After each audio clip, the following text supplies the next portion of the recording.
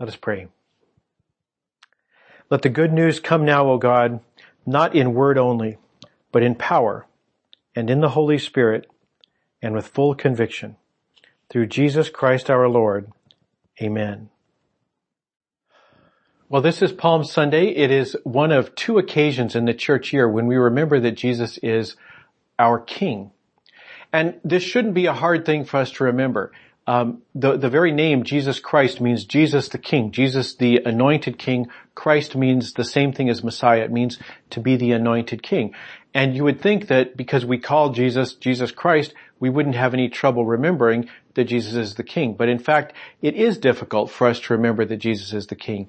And that's why it's appropriate. We have at least two occasions, and probably we need 50 every year to remember that Jesus is King. It's particularly hard for us, I think. It was hard in the first century, as we'll talk about today, but it is particularly hard for us today to remember that Jesus is King, for two reasons. One of them is that we live in the 21st century, and in the 21st century, the default assumption of people is a democracy. It's not just Americans, it's what everybody around the world aspires to be or pretends to be. I mean, even North Korea calls itself the Democratic Republic of Korea.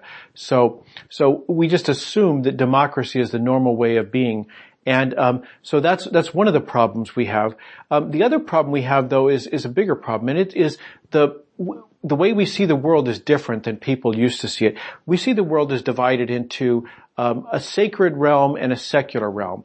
We think of the world as having these two different characteristics, that there's sacred things and there's secular things. We think about Jesus as being in charge perhaps of the sacred realm, but it's difficult for us to imagine what Jesus is doing in the secular realm. And the theologian N.T. Wright says that our modern thought has broken the world into like a two-story house. And so we have the clean and nicely organized living room, and Jesus is upstairs in the living room and everything's okay there. But then there's the basement, and downstairs in the basement it's kind of grubby, and that's where the sausage gets made. And so we have trouble picturing Jesus there. We have no trouble with him upstairs. He's telling us about the things of God. He's giving us parables and teaching us things, and we're fine with Jesus up in the sacred realm, but we have more difficulty with the idea of Jesus in the secular realm. So these are two problems that we have, and because we can't really imagine, well, what would Jesus do down in the basement? What is Jesus doing making sausage? What does it look like when Jesus is King of a very messy world? How would we recognize Jesus? What would it look like if Jesus is King? And that is something we have in common with people in the first century. Now, in the first century, they were not part of a democracy. Nobody had an assumption of democracy. If you talk to them about democracy, they would have said, yeah, the democracies, yeah, we've heard of those. That's what the Greeks used a couple of hundred years ago until they gave it up because democracy just didn't work. And so they don't see themselves as aspiring to democracy. They also didn't see the world as broken up into two realms, sacred and secular. They saw the whole world as governed by the gods, or in the case of Jews, the God. They didn't see it as a division between this upper story and a lower story. So that would have been different for them. But they would have had the same problem of how do we recognize the King? How do we recognize God who sends, or the King that God sends into the world? And this is a real problem for them because for hundreds of years, they've been waiting for this King. God has promised that he would send them a King, and they've been waiting, and they don't know when he will arrive. They don't know how they will recognize him when he arrives. And the problem is they've had lots of people in the meantime who call themselves kings. They've had the Babylonians, the Persians, the Greeks, the Romans, plus they've had local people like the Herod and his family, people who were technically kings, but they worked for an emperor of some far-off empire. So they've had people who had the title, who had the trappings, but were they that king that God had promised? They thought no, that none of these people is the king that God had promised. God had promised the Messiah, and none of these people qualify. So they have the problem that we have. How do you recognize the king when he's at work in the world? How do you recognize the king when he actually arrives? So that's the situation we have in the reading we're going to look at today. It's Matthew's account of the events that we remember on Palm Sunday, the events when Jesus entered into Jerusalem. So we're going to pick up the story in chapter 26 of Matthew's Gospel, and it begins, not chapter 26, chapter 21. So it begins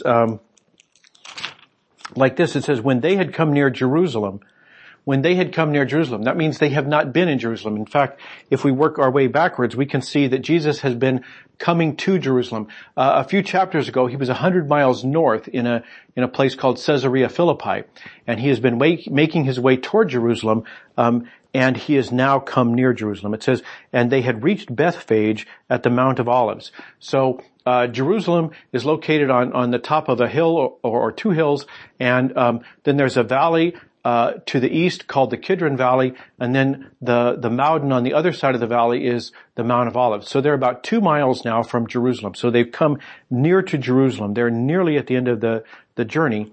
And Jesus sends 2 disciples saying, go into the village ahead of you, and immediately you will find a donkey tied with a colt and a colt with her. Untie them and bring them to me. If anyone says anything to you, just say this, the Lord needs them, and he will send them immediately. This took place to fulfill what had been spoken through the prophet, saying, tell the daughter of Zion, look, your king is coming to you, humble and mounted on a donkey, and on a colt, the foal of a donkey. Now that is Matthew kind of stepping back and telling us, here's what I realize now. Here's what we didn't appreciate at the time, but we do now. On this side of the resurrection, we can look at what Jesus did, and we can be able to understand as the Holy Spirit inspires us to realize what Jesus was doing was fulfilling this prophecy. There were lots of prophecies in the Hebrew Scriptures about this coming king, and Matthew is kind of standing back for a minute and saying, before I go on with my story, we realize now that what was going on that day was the fulfillment of this prophecy. And then Matthew picks back up where he left off. He says, the disciples went and did as Jesus had directed them. They brought the donkey and the colt, and they put their cloaks on them, and he sat on them. A very large crowd spread their cloaks on the road, and others cut branches from the trees and spread them on the road. The crowds that went ahead of him and those that followed were shouting, Hosanna to the Son of David. Blessed is the one who comes in the name of the Lord. Hosanna in the highest heaven. So what's going on here? So the disciples go and they get the donkey, and they put their cloaks on the 2 donkeys, and he sits on one of them. And this crowd begins spreading their cloaks on the road. They want to prepare the path for Jesus to come into the city. And some of them cut branches from the trees. In Matthew's account, they're just called branches from trees. In John's biography of Jesus, we read that they are palm trees, and that's where we get the name Palm Sunday. So the crowds cut them and they spread them on the roads along with their cloaks, and then they go ahead of them shouting, Hosanna to the Son of David. They're basically saying, yay, we are so glad that the Son of David has arrived. Who is the Son of David? The Son of David is this king. That's one of his many titles, the king that God would send. He would be a king from the line of David. And Jesus qualifies. Now it's been 600 years since the last king of the line of David. So there's a lot of people in Judea and in Galilee at this time who qualify, but Jesus does qualify. But the crowd says, you're not just any one of those people. You're not just one of, thousands and thousands of people who have a lineage that leads back to David. No, what you are is you are the Son of David. You are the king that has been promised. And blessed is the one who comes in the name of the Lord. Blessed is the one that the Lord has sent. And then Hosanna, this time not to you, but to the one who sent you. Hosanna in the highest heaven. So thank you, God, for sending Jesus, and thank you for being here. So they're saying, this is the king. They're all excited. This is the king. And that's where they are at the end of verse 9. But then Matthew says this. He says, when he entered Jerusalem, the whole city was in turmoil, asking, who is this? And look how they answer. The crowds who have been acting in every way as if this is Jesus, the king that God had promised, they suddenly kind of lose their nerve. I just kind of assumed that he was the king. The rest of the crowd was going along, and now that I think about it, I'm not sure if he is a king. What do they answer? They say, this is the prophet, Jesus, from Nazareth in Galilee. They were calling him son of David a minute ago, but now they're calling him the prophet. And we can picture them scratching their head and saying, we came with him. We came with him from Galilee. We've been hearing the stories for years. Some of us were part of his group that followed him around. We've been seeing Jesus or hearing about Jesus for quite a while. But as we think about it, he seems more like a prophet when we think about the things he's been doing. He's been healing the sick. He's been, showing the compassion of God by healing the sick. He's been teaching us new things about God that we didn't know. So he's been speaking about God. He's been demonstrating God's love and mercy. But really, he doesn't have the trappings of the king. If when we think about it, I always assumed that the king we would have had a battle. We would have defeated the Romans. We would have left bodies lying in fields, and we would have captured the rest, and we'd be leading them in a triumphal procession into town. They were going to be slaves. That's kind of, now that I think about it, isn't that what a king is supposed to do? They're kind of saying he's not behaving like the king that we expect. That he doesn't have this triumphal procession he didn't win a battle someplace else and is now proceeding into Jerusalem in triumph. He doesn't even have a chariot. He doesn't even have a war horse. Where's the white horse that he rides in on? He doesn't have a war horse. He's got a donkey. He's got the colt of a donkey. And not only that, it's not his donkey. He had to borrow the donkey. So yeah, he's not acting much like a king. Thinking back on it, I don't think Jesus has ever called himself the king.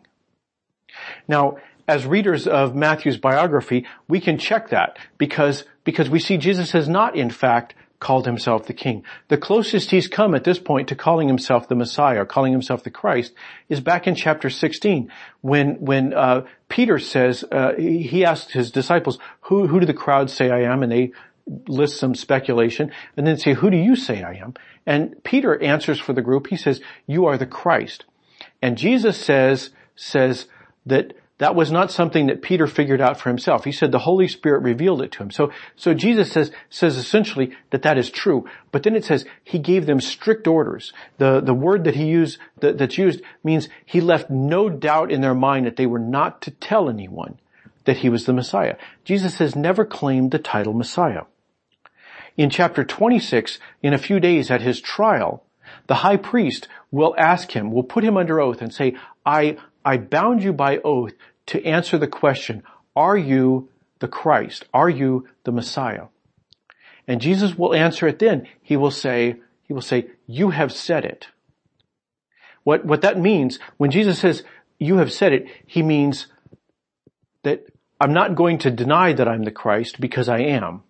But I'm not going to say it either because what the high priest thinks the king is and what I know the king is are two totally different things.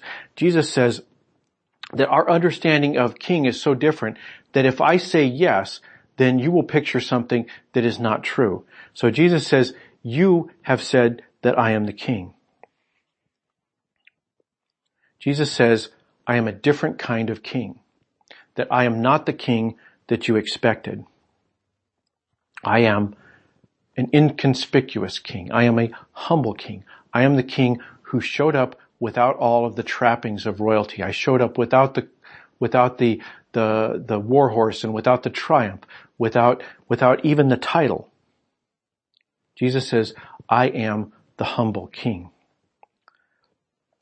So what does he mean? What does it mean when somebody is humble? This is, there are so few people in the world who are humble that it is difficult for us to understand what is humility.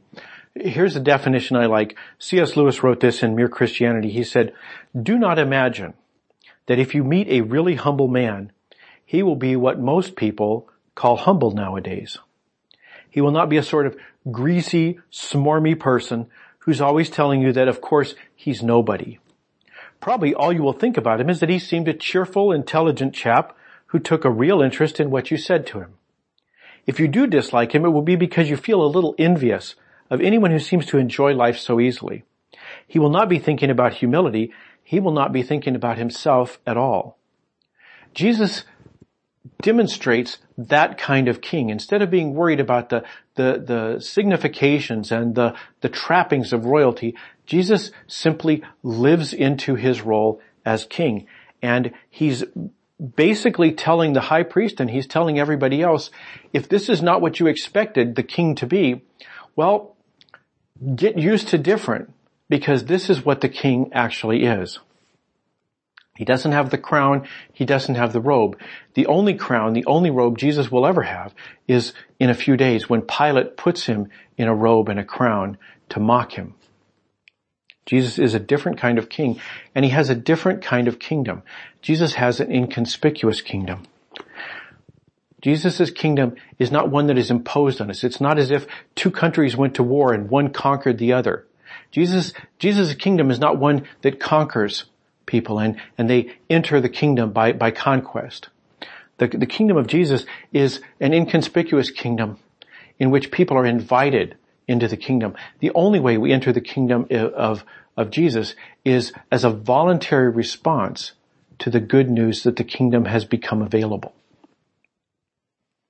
This is the good news that we see throughout the biographies of Jesus, throughout the whole New Testament, is that the kingdom of God in Christ, in Jesus, has become available. And we can enter it too. You can enter it today. This is the opportunity that we have.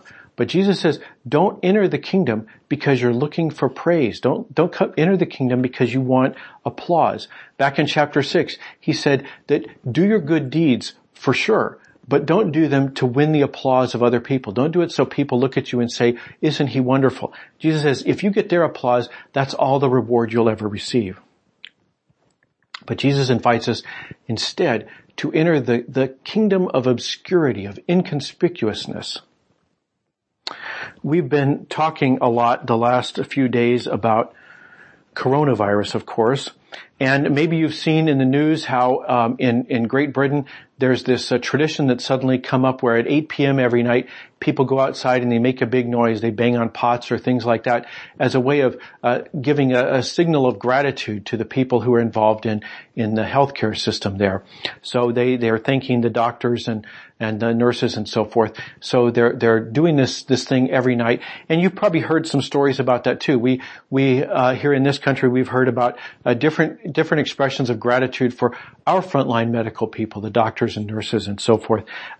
We've probably heard the CEOs of big companies that have turned their systems around, and instead of manufacturing whatever they used to do, now they're suddenly making ventilators and things like that. And we can be grateful for people like that. We certainly are grateful for people like that. But one of the things that I have been so impressed by is suddenly people have been thankful for the humble jobs. You know, not just the doctor and the nurse, but for the cleaning staff who go into a room that know when they do so that someone with coronavirus has been shedding Vectrons in that room for however long, and their job is to clean it up so it'll be ready for another person. They have a humble job, but what an important job it is. We've been hearing stories about people who are stocking grocery shelves. When was the last time anybody was grateful for that? But now suddenly we realize how important it is. We've been reading stories about the 18-wheeler drivers who are bringing those precious rolls of toilet paper to a grateful country. Suddenly, for a brief moment, we have an opportunity to reflect on people who have humble jobs. They didn't get into those jobs because they ever expected anybody would be grateful. They did it for the same reason that Jesus did his job, because they could, because they have the opportunity to use their gifts to do something that is important.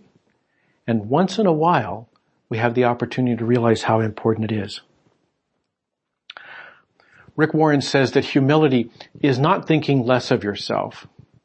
Humility is thinking of yourself less. The kingdom of Jesus is available to everyone. It's available to you right now. But don't enter the kingdom thinking that it'll be a place where you are rewarded for your wonderful contributions. That's not the right mentality to go into it. You should go into the kingdom for the reason that Jesus did, because he could, and because the world needed it.